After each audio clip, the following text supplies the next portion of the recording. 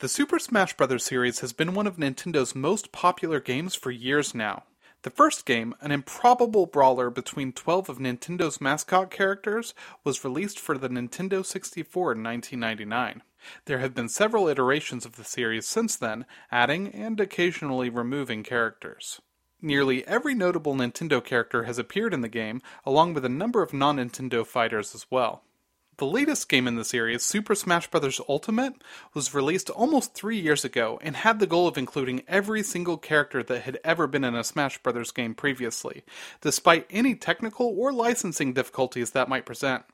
In the months leading up to the game's release, they revealed the identity of each new fighter with a short, usually humorous reveal video, and in the end, they launched the game with all 63 previously playable characters, along with 11 new challengers. Since the game was released, they've kept up that momentum by releasing a steady trickle of new downloadable characters.